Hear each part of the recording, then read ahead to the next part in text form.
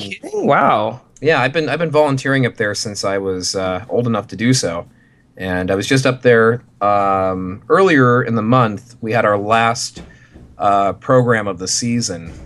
We did a late program in the year. Unfortunately, we got rained out, but it's always a lot of fun. I bet. Wow, dude. I didn't know. See, I feel bad. I didn't know any of your interests, and I think Egyptology and astronomy are probably like among the two coolest possible interests you could have. Well, thank you. I grew up in a household where my father, who's an archaeologist by profession, Also cool. yeah, oh, absolutely. I ended up going on digs when I was a kid, and most of it here in the Bay Area, dealing with the local, or I should say, formerly local Native American tribes, and that has always kind of started my whole passion for it all, and it's just kind of carried on from there and branched out into all sorts of what I like to think of as interesting topics that most people I come across agree with me for the most part. They're definitely interesting. Yeah, I mean that's cool. Hey, just one other quick question: are you using headphones or no? I am. I do have a pair of headphones on. Okay, so they're plugged into the bottom of the mic. Actually, I have them plugged into my computer. Oh, I guess that's fine. I guess that also works. Eric, you're Yeah. telling me Oh, your yeah. dad was a genuine artifact discovering Archaeologist. archaeologist. Well, I should have prepositioned it with there are many different types of archaeology. While my father wasn't really active in the digging aspect of it, he's more of a research archaeologist.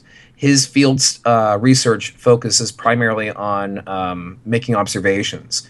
And so he does astronomical observations at ancient Native American sites that were You are aligned. kidding. There's a word, he's an archaeoastronomer or something, Yes, yeah, that's exactly right. right? He also has a way. Yeah, he has a degree in cartography as well, and so he actually would classify himself as a topographic archaeologist because he studies the lay of the land and its astronomical alignments, and so Wow. Dude, I think your dad might be my hero. I'll tell him you said so. Oh so my cool. goodness. An archaeoastronomer, dude. That is so cool. Yeah, he went to Berkeley, achieved his degree there, did a few years of student teaching in the English department, actually, while he was working on his archaeology and cartography degrees. And Cartography. He has a degree in cartography, yes, map making. map making. Jason, you Yep. know that's like Josh, my dream this job. guy is. I mean, wow, that's really cool. No, really, like I wished there Josh, was... haven't you majored in every one of those fields? That's probably true. No, I We wish. should get you and my dad together sometime. You guys would have a blast. Yeah, seriously, dude. We could go like geocaching or something. No, dude, cartography. I thought for a semester that I wanted to be a cartographer, but it turns out like a degree in geography at San Jose State is like cultural geography or something. It's Yeah. just not. It's not as like scientific as I wanted it to be, and Sure. yeah, I got over it pretty quick. But It would have been a BA, right? yeah, definitely. Like I took a class where it was all about maps, and we had to like look at what do they call them? Quadrangles. Do you know what a quadrangle is? That is more his field of specialty. I never quite got into. All right, I'll tell you exactly what it is. It's a square. it's a square that two lines of longitude and two lines of latitude make on a globe. Gotcha. yeah. Oh yeah, sure. I think and you can then start dividing that up like into smaller squares, and they have names for each little measurement, right? Is that right? I feel like I studied that. Probably, I don't know, but it was really cool. I mean, like one of the assignments was to look at this big map, and you had to like go this many degrees, and like you had to like find these places. The map, the assignment would tell you to do something, and you would have to say where that led you on the map. So, oh wait, let me tell you a story. My father is a bit accident prone, and he had he was driving down from Mount Hamilton, coming down from the observatory actually, and he was driving through Grant Parker, or just about to begin. We know that area all too well. Excellent, great. I spent my whole childhood there. And he was coming down the mountain, and this was about 3 a.m, and he fell asleep at the wheel. Oh my God. That is not a good place to fall asleep. Not a good place at all. And he awoke in time to see himself veering into the other lane, and then overcorrected and ended up smashing into the mountain, and then overcorrected again and went off an embankment that was about 30 feet high. Oh, shit. And thankfully only 30 feet high, because just a mere probably 300 or 400 feet up the road, he would have gone off an embankment about 100, if not more, feet high. Yeah, seriously, dude. Whoa. But he ends up totally in the car. The whole bottom of the car is pretty much torn out. And the electrics in the car are shot. He then has to get out of the car, and because it's 3 o'clock in the morning. It's 3 o'clock in the morning, and walk back to the ranger station where he had all the stuff, and call my mom to come pick him up. And thankfully he wasn't injured, but his glasses were completely destroyed. And so my father, very much needs his glasses to see, as folks who wear glasses often do. Mm-hmm. And he had to navigate based on his bearings, in pitch dark. It was pitch black. Did he use the stars? I swear to God. I swear to God.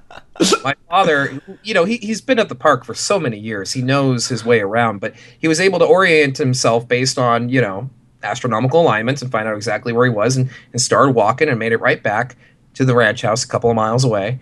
Oh my God. Complete dark. Wow. Yeah. That degree saved his life. Well, maybe it wasn't that extreme, but he that's pretty crazy. He's quite an extraordinary individual. Yeah. Wow. You wouldn't guess looking at him too, because he seems very unsuspecting, but he ends up being there's always a story about Dad. There's always something. Dude, you know what I think of when I think of archaeoastronomy? I watched this show once where I can't set this up perfectly, but it was something about how ancient civilization built some buildings so that you could look at it in line with where the sun would peek through the picture two mountains. They come to they're up against each other, making a valley, right?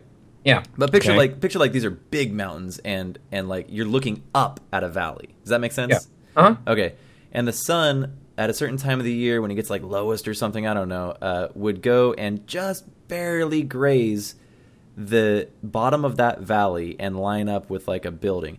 And the cool thing about archaeoastronomers is they have to realize that this building is an astronom at some sort of astronomical instrument, but the planet's what is it? How it spins like a top? The precession of the stars has changed. So they have to calculate that and figure out that this was an astronomical tool. You know what I mean?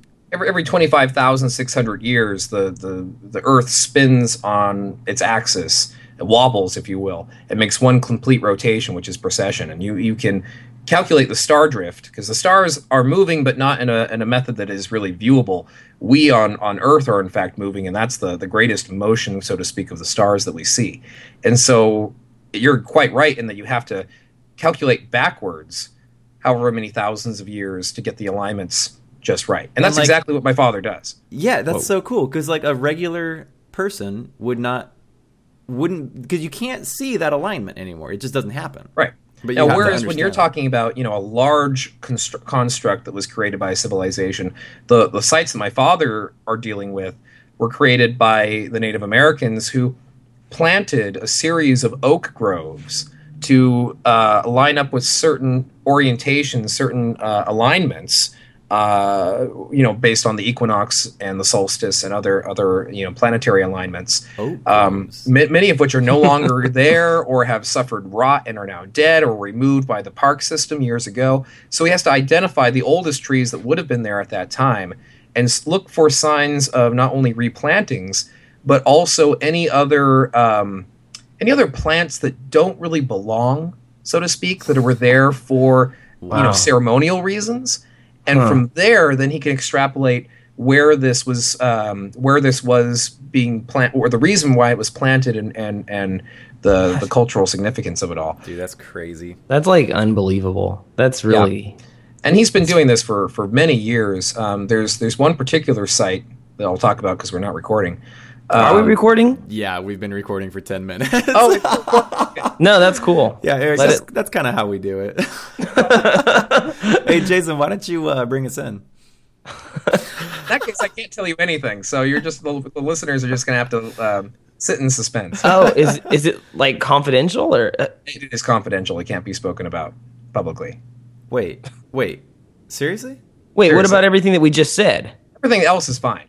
Those are all alignments that are well known. But there's one that for its preservation is being kept from the public because we don't want. You are kidding me, dude. Wow. Good thing. Yeah. Good thing we. Good thing I thought to say that. I know. Hey, Eric, no. Why don't you tell us? I'll just put a big bleep over the whole 5-minute conversation. No, Jason, what podcast is this?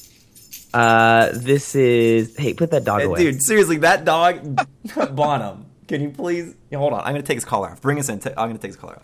Do it. All right. So this is the this is the No Format podcast, where we've got myself, Jason Hayes, Joshua Wettenkamp, and guest star Eric Brickmont on the show for what is this, episode 13? Is that correct?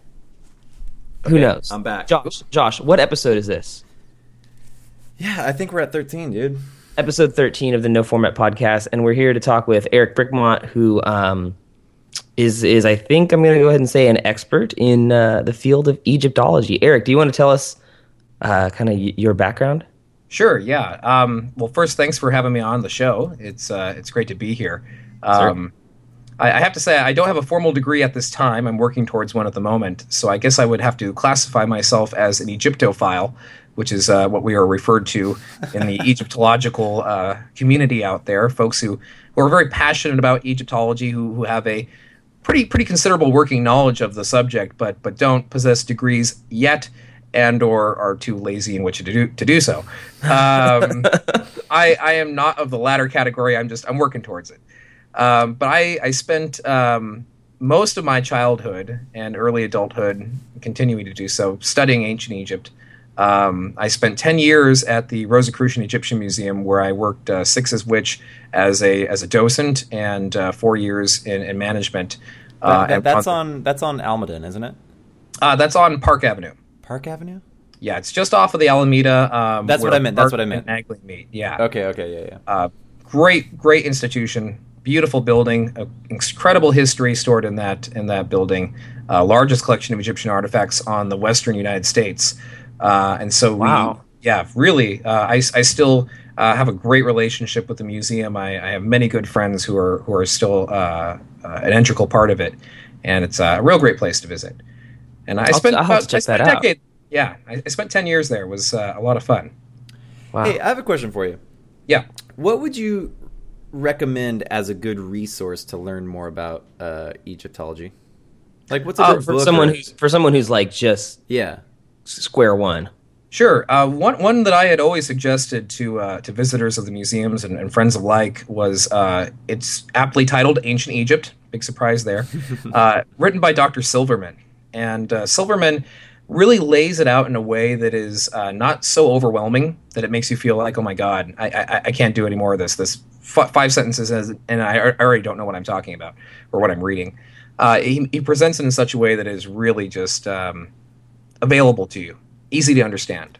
Dude, and it's a step point. I love history if the storyteller is a good storyteller, like if the author is a good storyteller. Well, they say education is as much entertainment as it is, educating individuals. You really have to captivate the audience and keep their attention if you intend for them to really absorb any of the content that you're presenting to them. So is that book good at storytelling? In a way. I mean, you got to understand that we're dealing with over 6,000 years of history trying to be condensed into roughly 300 or 400 pages. So it takes a little bit of an interest in the subject already. Sure. to really kind of help move things but I think along. anybody who's picking up that book to read it, presumably, is coming in with some interest in the subject. I mean, Well, other it's kind of hard not to have an interest in the subject. It's so embedded into our culture, into everything we hear about when we're growing up. How many people don't know what a pyramid is or a mummy?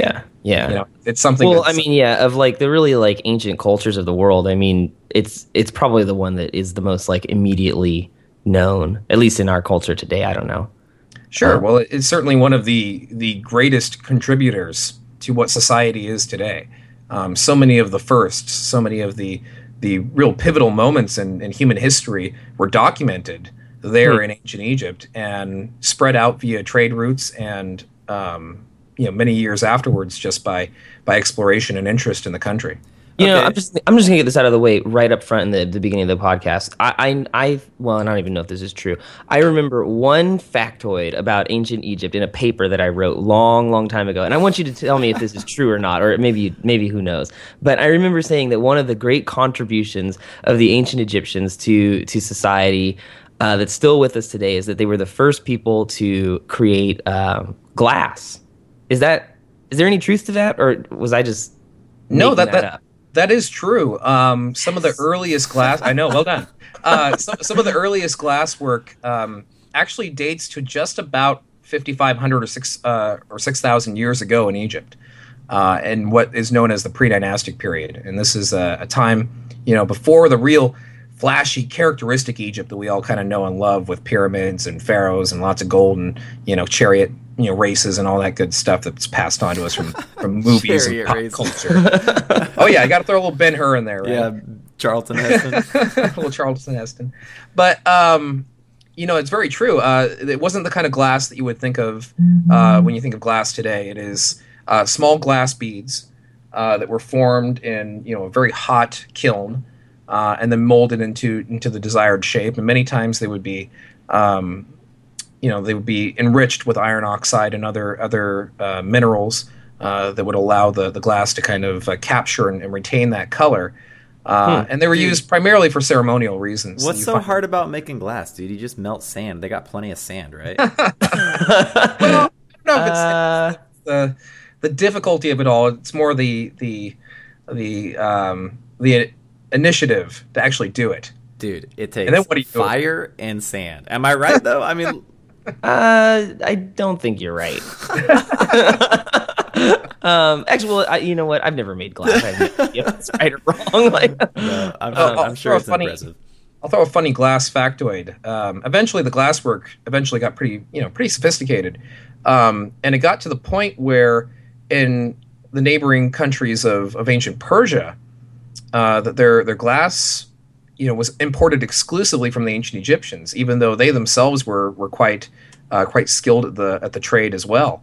But the Egyptians were just doing it so well that they simply stopped making glass, and eventually the knowledge of which kind of died out in ancient Persia, and they just exclusively brought it in from Egypt, which is terrible because eventually, after a series of foreign conquests in Egypt, the skill also died out there, so it ended up that particular type of glassware ended up kind of losing its knowledge base and kind of disappeared for a while. Okay, question number 2. Yeah, pyramids. Who built them? Aliens or Egyptians? Oh my god! Oh my god! Well, dude, you know what? The guy's into astronomy and Egyptology. Okay. All right. Was it aliens or people? Anyway, this subject to me has evolved into one of the most sneaky, most clever forms of what I would like to just straight out call racism that I've ever encountered, and I'll tell you why. Wow. When you talk to these folks, who have these opinions, which is fine, they're welcome to have their opinions. There are two groups of people besides the ancient Egyptians who built the pyramids. They were either aliens or Atlanteans, or in some cases, Atlantean aliens. And it bothers me to my core, and I'll tell you why. The idea is, the ancient Egyptians couldn't have possibly built the pyramids because they're so precise. They're such an exact science, and that technology did not exist. They were far too primitive a people to possibly even conjure up the idea of this. So therefore, it had to have been outside forces, and therefore it had to either be aliens or my other favorite one, the Atlanteans, these white people, these mythical white people who had to have come on in and done all the work for everybody else, which really bothers me. Why would they do that? What's that? Why would they do that? What would be their motive? That's a good question. You don't want to really give credit to folks that maybe you don't consider to be as equal to you. You want to take away some of that. Oh, no. I think Jason was asking, why would Atlanteans do that? Yeah. Like, why would they build gigantic... Yeah, exactly. You hear all these rumors, they're landing sites for alien spaceships, or they were... There you go, dude. Perfect explanation. Okay. Or the reflections of their superiority over the people. They enslaved the people and forced them to... Or maybe they were like religious pyramids, Well, let me talk a little bit about, what archaeology, actual history has been able to teach us about these amazing monuments, because they are extraordinarily precise. Have you been there? I have not. Oh, okay. God, I wish I had. I'm there in my dreams. I'm there, every time I close my eyes, but I have not actually been to Egypt yet. I just helped someone import a bunch of pictures from Egypt. That's almost as good as being there. Not really.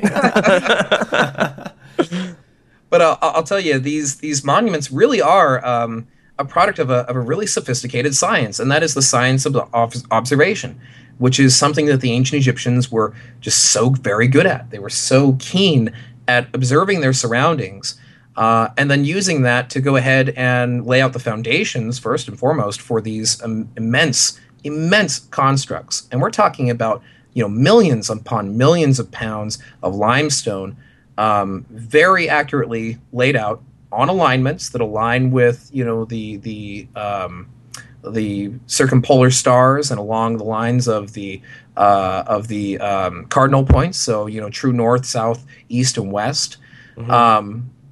And there's a lot of rumors about kind of how they did, a lot of thought about how they did it, but some archaeological evidence points to building this circular, probably most likely mud brick structure that was used as a viewing point for going ahead and laying out some astronomical observations that gave you true north, and from there you could lay out the rest of your orientations.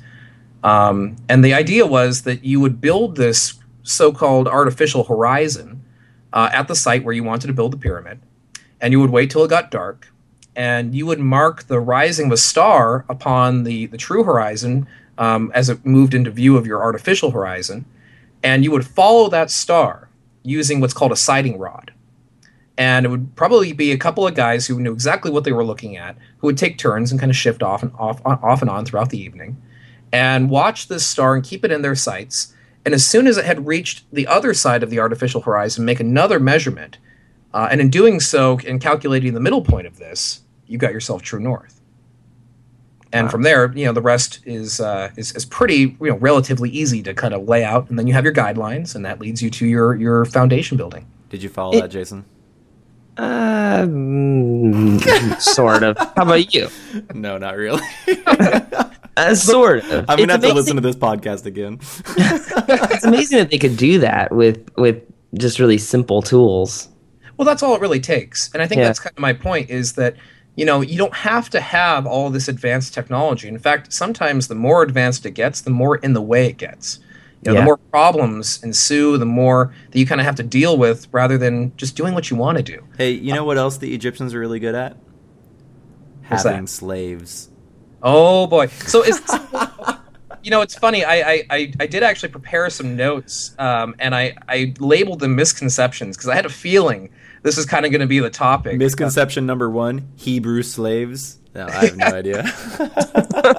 Well, no. Let me. It kind of ties in with the pyramids, right? Because a lot of our knowledge about the pyramids in a written form comes to us from people who lived a good 2,000 years after the pyramids were built. The very first Egyptologists were actually ancient Egyptians. These are the people who had lived in their country for so long that so much had happened.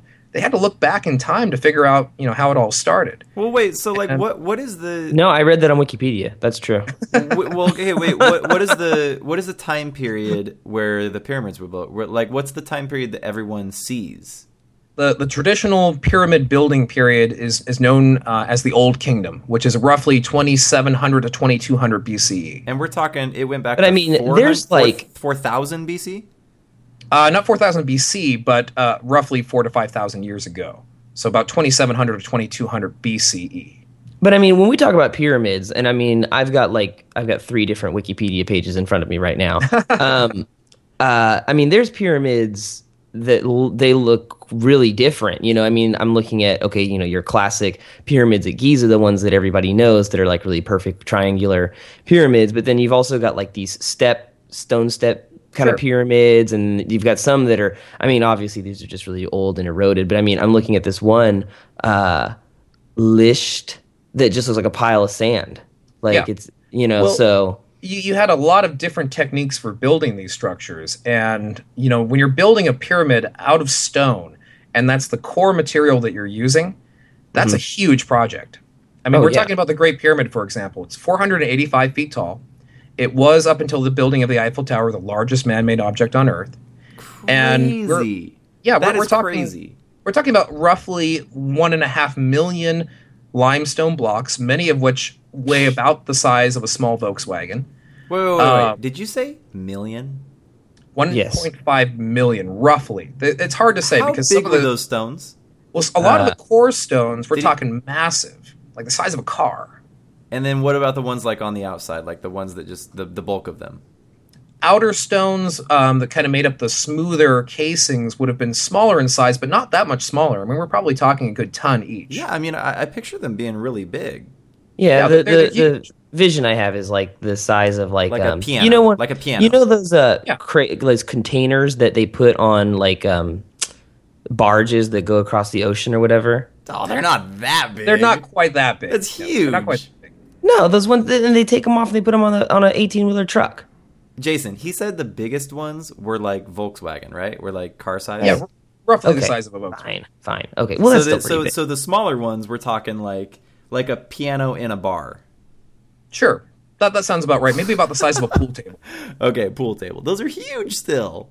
They're massive. And, you know, it's and an 1.5 amount. million? Wait, 1.5 million in one pyramid or in all the pyramids? We're just talking about the Great Pyramid. We're talking about the biggest one. Great Pyramid of Khufu. My God. I can't even conceive that many stones. Yeah, it's like unreal. But keep in mind, these were massive projects. And we're talking about, you know, roughly, at the height of the working season, probably about 19 to 22,000, workers, not slaves. That's a common misconception. That's a common misconception. All I picture is this Egyptian with like one of those jackal masks on, whipping some Hebrew slave. Let me kind of lay it out for you. You know, it's interesting because right next to the pyramid, imagine a small settlement. You know, a small kind of shanty town, if you will. Work camp, right? Yeah, work camp. And it was actually more like a city. You know, it had a central food producing center where, you know, thousands upon thousands of loaves of bread were baked daily. It had what would you call a butcher, a local butcher, several of them that would be, you know, cutting up very expensive meat, something that was not available to every ancient Egyptian in their diet. Most focused New York mostly strip. on fish and vegetable. What's that, Josh? I said New York strip. New York strip, great big old T-bone, right for you, for those hardworking pyramid builders. And you had, you know, medical facilities, you had living conditions that were far better than what most people probably had in their own homes. And this is not something that you do for slaves. Slaves are expendable workforces. You don't care about these people. Okay, You're not going to take care of them. Now hold on. Were there any slaves? Slavery was used in Egypt. I'm not going to say it wasn't used in Egypt, but where you find it mostly is out in the fields, from primarily just an agricultural institution, which was mostly run by the temples of Egypt. And so that's mostly where the slaves were kept. Okay. And so the folks that were helping or working to construct these pyramids, I mean, they got to, what you're saying, they got to live in this camp that has pretty nice, amenities, I guess. And are they getting paid like a salary or like a wage or something? Or it's like, Well, How did- currency didn't really exist in Egypt until the Greek period, so you didn't really have that being used at the time. You were Okay. paid by being given a place to live, some A place great to live, food, food. beer. Beer was a number one ration in Egypt. Beer, Egyptian beer. Egyptian beer. It was quite literally quoted as a gift from the gods. That is transcribed from actual hieroglyphs. It was considered a gift from the gods. And Does Egypt still make beer? Oh yeah, it does. It's some very good beer, in fact. Did not know that. There's a saying among Egyptologists that a beer a day keeps the doctor away. The reason being the water is so disgustingly polluted that if you get in contact with it, you're sure to get sick. And this is exactly why the ancient Egyptians drank it. They didn't really drink water straight out of the Nile. It was not advised. You drank a kind of heavily distilled beer that was not nearly as potent as the kind of beer that you would drink during celebrations and party times. But it was drunk by everybody: children, men, women, old people, everybody. Everyone drank it. Anyway, I'm getting off topic. Back to the pyramids very quickly. I mean, these are people who for 3 or 4 months out of the year had literally nothing to do because the Nile would annually overflow its banks, filling up the farmland where people spent most of their time working, and therefore Egypt had an abundance of out of work people needing to be given something to do, and so these great big building projects were put in place by the pharaoh. And it was not uncommon, around the time of the flooding season to see a ship pull up, a couple of folks disembark, say, hey, we need all your strongest guys. Pharaoh wants a pyramid built. Send them on their way, and they come on back a few months later with a couple extra rations and a few extra jugs of beer. That reminds me of like something in U.S. history where after like the war or something where the government... Roosevelt's 5-year plan. Yeah, they built the highways. This built Cook was 5,000-year plan. Wow. What were you gonna say, Jason? How long did it take to build a pyramid? All depends on the pyramid. And, with these large stone pyramids, it could take years. But the majority what's the longest of time? pyramids... I mean, years, are we talking 5 years? Are we talking We're talking a 100 couple of decades. So somewhere between, the Great Pyramid, the largest construct in Egypt, roughly took somewhere between, 19 and 20... Yeah, let's say about right. 17, 20 years, around there. Yeah, that sounds about right. Seems like that's how long it would take. But most pyramids in Egypt, the ones like you were describing earlier at Lisht, are mud brick interiors with stone exteriors that have long since been ransacked for their stone and used to build, ancient and or medieval settlements nearby. And so there's roughly 130 large pyramids in Egypt. What? Yeah, it's very true. And most people, tourists and farmers alike, walk right by them, don't even know what they are, because to them they're just large humps of mud brick. Yeah, and that's exactly what they are now. I remember seeing on like Discovery Channel or something that like if you were to go out into the desert in Africa where these people lived, like you would once in a while come across like a triangular, and this is like naturally formed, like basically a pyramid. I mean, I guess not nearly as big as like the pyramids that these people built, but a pyramid that was like naturally formed by like the wind and everything. And they thought that maybe the Egyptian people had seen that and thought, well, hey, look, that structure stands pretty well on its own and doesn't erode. It actually was formed naturally, so we'll build something just like that and it'll work pretty well. Have you ever heard anything like that or no? Well, there's a lot of theories kind of surrounding what inspired the ancient Egyptians to build pyramids. Another one, a little bit more... Like why they settled on that shape? Yeah, exactly. Because that is another interesting. one that's a little bit more outlandish, to my opinion, a little bit more kind of out there, is around Saqqara, which is the first building place of a large stone pyramid, the pyramid of King Zoser at Saqqara. And there is an event that does occur naturally through at certain times of the year when there's a lot of cloud formation in the area during the winter. You can actually see, as a break through the clouds from time to time, almost a kind of pyramid-like shape, if you will, kind of casting down on the horizon. It just kind of has to do with the way the weather kind of feels that way that day and the way that it works out. And that's one theory. Another one that to me is a lot makes a lot more sense is that some of the earliest creation myths that come to us from ancient Egypt focus on the primeval mound, a mound of earth from which everything springs forth from. And this idea that this mound, this pile of dirt, which was so vital to a desert society, who based their whole civilization around agriculture, that from there, why not build this shape to send your pharaoh and or anyone on to the afterlife? It's simply symbolic of regeneration and rebirth, which is the whole concept and idea, surrounding Yeah, rebirth. I mean, I'm sure it was just some religious thing, don't you? I mean, that seems very likely that shape had something to do with religion. Yeah, and it's a shape that's not. I can buy into that. By any means, this is a shape that you see recognized around the world. Yeah, you always hear that. There's pyramids all over the planet. Yeah, it's a process in anthropological circles called cross-cultural parallel development, in that civilizations separated by thousands of years or thousands of miles that may have never had any direct contact with one another develop along similar lines because we all more or less think the same way. We're all looking and observing our environments and kind of pulling the same ideas out from them, but, developing them and carrying them on in maybe slightly different fashions. Yeah, that's cool. Yeah. I've always found pyramid building to be interesting, but it's never really been my forte. What's really got me excited about Egypt. So what gets you excited about Egypt?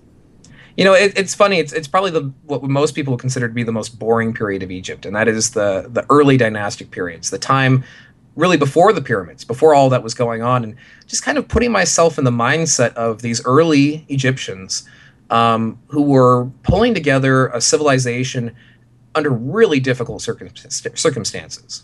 About 7,000 years ago, Egypt went through this really dramatic shift in its climate. Before that, Egypt was an extremely wet place. The Nile itself was a much larger, much more fertile river, known as the Proto-Nile. And this like a proto-star. And this supported hunter-gatherer societies for the past 40,000 years. Before that time, we find ancient tools, hand axes and what have you, that go back, thousands upon thousands of years, and all of a sudden everything changes just within a few thousand years, and it's turned into this really arid, dry, desert-like environment, and these people had to learn how to live off of it. When we talk about the Egyptians living in this part of the world, I mean, it's all along the Nile, but that's a pretty long river, isn't it? I mean, you've got the delta area that I think most people are sort of familiar with, which feeds into the Mediterranean. But then that thing, it comes down southward, and I'm looking at a map, and they've got Lower Egypt, which is actually very near the delta area, then Upper Egypt, which is below that, and then you go further down, and it's called Kush. And where were these people living? They were living right along the Nile banks. Just the whole thing. The whole thing. And, it stretched all the way from, what is now the modern Sudan, which was, among many other small tribes, but the larger kingdom of Kush, up into the Mediterranean, where Egypt proper was located. And you're quite right in that you have these two different sections of Egypt, if you will, upper and lower, which were separated not just by elevation, which is kind of where they get their names from. That's why Upper Egypt's in the south and Lower Egypt's in the north. It's all based off of the elevation. Okay, because if you look at it in just terms of north and south, Lower Egypt is in the north. Precisely. So it's based off of elevation. But it was also separated by considerable cultural and we even believe differences in the language and the dialect of the language.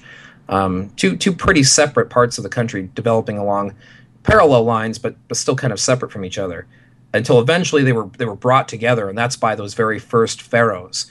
The first one who passes down to us by tradition, whether it was a real person or not, has been heavily debated, is a pharaoh by the name of Narmer, who is considered to be the one who unified, who was the Upper Egyptian ruler, who then brought his, whether it be armies or maybe brought his culture through the trade routes, probably a combination of them both, and eventually unified all of these people under a single leadership, which was worshipped like a god. Wow. What's your favorite Egyptian god? I like the one who's like a dog. His head is a A dog. jackal, dude. It's a jackal, right? Anubis. Anubis. It's debated. Jackal makes sense, but it's probably a combination of several canids all kind of combined together, as is often the way in Egypt. My favorite god? That's a great question. I'd have to say Thoth. What was he? He was the god of wisdom. He was represented by two different animal forms. So you either had a ibis, which is a very long, slender-billed bird that kind of has a bit of an arch to it, which the Egyptians associated with a scribe's quill, which would have been used for, writing down all this great information and knowledge, and or a baboon. And the baboon, because it can sit in a cross-legged position, just like the scribes would have been observed in the temples doing their writings. Yeah, he was pretty interesting. Hey, who was I talking with? Was I talking with you about this, Jason? How no one, you don't meet someone who believes in Greek gods anymore. No, we didn't talk about Who was I that. talking to about that? Oh God! Sometimes you do, and it's No, but just a really, really is terrible there? situation. Are you saying you're telling me there's someone who truly believes that there is Zeus in the clouds and that he is God? I'm sure there is. Oh, I'm sure there's someone, Josh. You don't think so? I mean, that isn't doesn't have Maybe a not medical someone that you condition. or I know, but maybe in another part of the world. I mean, yeah, certainly. No, honestly, I can't imagine that. That seems like a dead religion to me. And so does Egyptian, whatever Egyptians. No, there's people who believe in some pretty crazy stuff, man. I mean, I used to run into a group of people when I worked at the museum all the time, and these folks describe themselves as Kemetans. And it's absolutely hilarious because one of many words used to describe the people of ancient Egypt that we transliterate today as the word Kemet, this is just one of many that were used in ancient Egypt, was adopted by this group of people, and they've bastardized it with this ridiculous pronunciation of Kemetans, because of course the English conventions of language must pass on to all languages. But these people really kind of sort of believe in the ancient Egyptian religion as close as they can get to it within their own cult-like atmosphere. And it's always been a source of rather uncomfortable conversations for me. Hey, you know what? Now that I think about it, the conclusion that I came to with this person, which I have no idea who this person was that I was talking with. why were you? The conclusion that we came to was that, modern religions probably came out of those religions. So those religions are still around. They're just in different forms. You know what I mean? That's absolutely. probably true. Yeah. Absolutely. Much of what we see reflected. And I mean, seriously, are modern religions any more outrageous than not one bit? I mean, they're just as bizarre. Yeah. So. Sure. I mean, if you look at any religion, it has its mythos. It has its figures from its teachings and its sacred writings that are meant to pass on morals and other teachings and dude, lessons no to us. different. It's no difference. I bet That's you, precisely an the same. ancient Egyptian would look at our religion and be like, "These people believe in this? What a bunch of dummies, you know?" Actually, the ancient Egyptians would have gone, "Hey, they stole that from us." Yes, yeah. Yeah, it's funny. It's something that when you go back far enough into history, we're all more or less doing the same thing. Our core beliefs, our core religions are all built around the same concepts and ideas. And so it's some of it is just, sure, that's very similar to the way it was thousands of years ago, because that's just kind of the way that people think. And some of it is really specific, though. Yeah. Some of it, though, is really specific and passes on. I've done a lot of research into early Christian traditions, and it's funny because in ancient Egypt, just coming out of the period of Hellenistic rule and leading into the Roman period, you find Christianity taking refuge in Egypt. And some of the very first Christian churches in the world were actually converted ancient Egyptian temples. And so a lot of the iconography that was surrounding these folks as they were setting up their very first, places of worship were the ancient Egyptian gods themselves. Which is ironic because many of those places have now been converted into mosques. And so if you go to Egypt today, you see thousands of years of different religious traditions, sometimes contained within just one building that has its origins back in ancient Egypt. Okay, let me drop this bomb on you guys. Oh boy. So science, how is that any different? I want to hear what you guys have to say about this. How is believing in science any different than believing in a religion? Hey, are we gonna do this on the podcast? Are we gonna get into a religious scientific war? I heard a really good answer for this. Well, if I may, all right. my 2 cents to the Let's topic. hear it. I'm interested. Religion is the pursuit of truth. It's wanting to understand what we don't understand. Well, so far, that's no different than religion.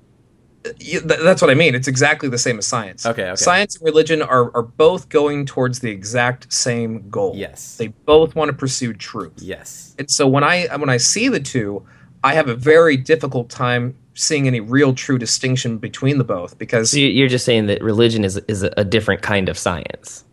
yeah, I mean they're one and the same. I think that religion has a lot of very strong cultural ties that bring in communities and form communities and bring those together. And there's certainly validity to religion, and it certainly has a place in society. However, science is kind of this real technical pursuit of that truth, and will go to whatever ends necessary to really find the answers to that. And I think that they complement each other perfectly, and they really should be considered and viewed as one rather than two separate. Incorrect. Let me tell you why. All right. Wow. Okay, science. Listen, science is believing in a method, whereas religion, you're believing in a higher power that you can never prove or disprove.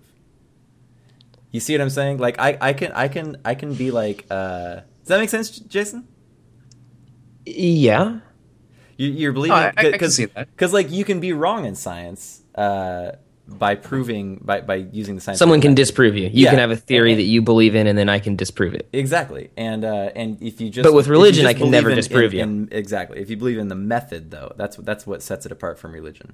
The method. Sure, the and scientific obviously they kind of differentiate from each other in more specific ways, but I think their core nature, their core value is the same. The pursuit of knowledge. Yeah, exactly. Okay. And I think that's you said it really well. at The least pursuit of truth. Okay, we can move on. We don't have to talk anymore about that.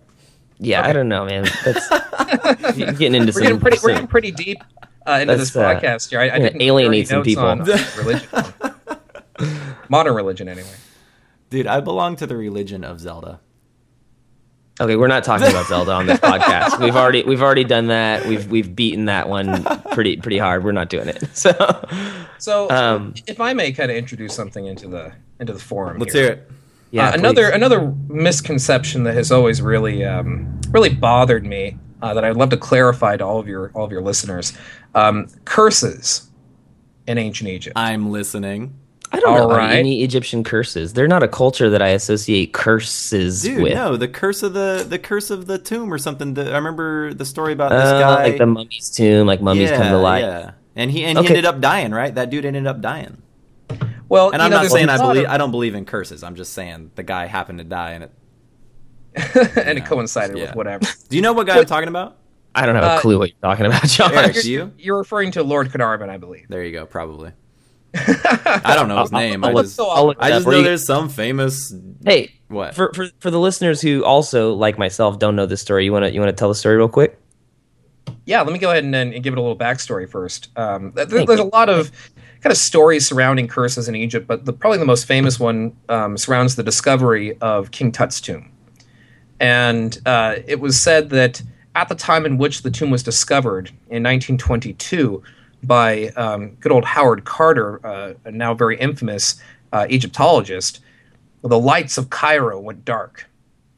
And his main sponsor, who was a very wealthy British lord by the name of Lord Carnarvon, who had been funding his seemingly fruitless efforts in Egypt to find this so-called missing tomb, one that some people even doubted existed, became gravely ill and lost his life shortly after the grand unveiling of the tomb, along with several workers who had excavated the tomb. And Well, that is a little spooky. well, it's funny because a lot of these deaths, no one can even confirm actually happened. The one that we do know with any certainty was Lord Carnarvon. And, there's a very real danger in Egypt, even one that exists today, It's called mosquitoes. And if you get a nasty mosquito bite and you don't pay any attention to it and it gets infected and you don't have access to proper medical care, you might die. And guess what? That's exactly what happened to good old Lord Carnarvon. Had nothing to do with the tomb. This could have happened. Did they prove that? Yeah, it's very well documented. It's well known among those who treated the man, but the papers are the ones who took it and ran with it. I thought I remember hearing something about ancient fungus or something like that. Well, there were several workers who may have come down with some respiratory infections and or problems as a result of coming into contact with ancient mold spores. There you go. Yeah. And, it is not uncommon for these grand burials to include enormous amounts of foodstuffs, primarily bread. And as such, the opportunity for mold to develop and grow is certainly there. Yeah. God, can you imagine that mold? That's that's gross. Don't sniff the mummies. Okay, don't aspirate dead body. It's not a good idea. And so, certainly there could be very well some truth behind this, but the only death that has in fact been confirmed was that of the untimely death of Lord Carnarvon. And there have been so many thousands upon thousands of researchers and archaeologists, reporters, and tourists alike who have visited the tomb. And I'm sorry, but these folks are all just fine. Yeah. I'm sure over the years, many of them have passed on from natural causes, but I don't think I could attribute any of their deaths definitively to the curse of the mummy. And it's just something that you don't find in any Egyptian literature at any time in their history. There was no word. Dude, but hey, it'll make a good movie. Is there any any history into like any form of I don't know, witchcraft or anything like that in ancient Egypt? Was that something that there's anything that supports that? There are references to the dark magics, so to speak, the kind of evil magics that were performed. One of the most interesting records of this has to do with the death of Ramesses III, who was one of Egypt's Egyptian pharaohs who was actually murdered. In this case, killed by his harem. Several of his wives, one of which who wanted to get her son in a position to become pharaoh, orchestrated a plan to have him killed and have the country overthrown. That also would make a good movie. Yeah, I know. I'm surprised that no one's made a major motion picture around it. But in the trial that preceded, you find that one of the assailants, actually the gentleman who was head of the pantry, one of the more coveted positions in the royal palace, was accused of witchcraft, was accused of this black magic, in which he was said to have been able to paralyze the guards who were surrounding the pharaoh, who were supposed to be keeping him safe. In other words, it was the guards' way of saying, "Oh crap, we got lazy and let the pharaoh get killed. Let's blame it on this guy and call it, black magic." All right, dude. I think we better wrap up. Any final thoughts, Eric? I just want to thank you for letting me come on and spout about ancient Egypt, which is something that I love to do. And I can tell. No, it was very cool to have you. Yeah, I'm glad we could have you too. Yeah, it's a cool topic that it's probably clear after listening to this. I know nothing about it, but it's totally cool. So well, I have close to 250 books in my collection. If you ever want to expand your horizons a bit in the Egyptian fashion, I'm happy to pass on some good old literature to you. Wow. All right. Wow. And we got a whole library. My wife calls it the Library of Alexandria. Right. Can I make a quick plug though? Can I plug something on your show? Yeah. I do a Twitter feed where I do daily factoids on ancient Egypt, and you can find me on Twitter at Egyptian Fun Fact. And I have to apologize to my usual Twitter followers. I've been rather ill the past couple of weeks, and I haven't had a chance to update. But I'm going to start updating tomorrow on Turkey Day, the special Thanksgiving Egyptian factoid. So I'm just throwing it out to anyone else who wants to follow along and learn a little bit more about ancient Egypt every day. Right on. And Josh, where can we follow you on Twitter? Hold on, I'm searching for Egyptian Fun Fact. No, there he is. You can follow me at Wet Josh on Twitter, and you can also listen to this podcast or read my random posts on my blog at distantfuturejosh.wordpress.net. How about you, Jason? It's .net? Did I say .net? No, I meant .com. Wow. Okay, truth be told, I was looking at this Egyptian Fun Facts Twitter feed.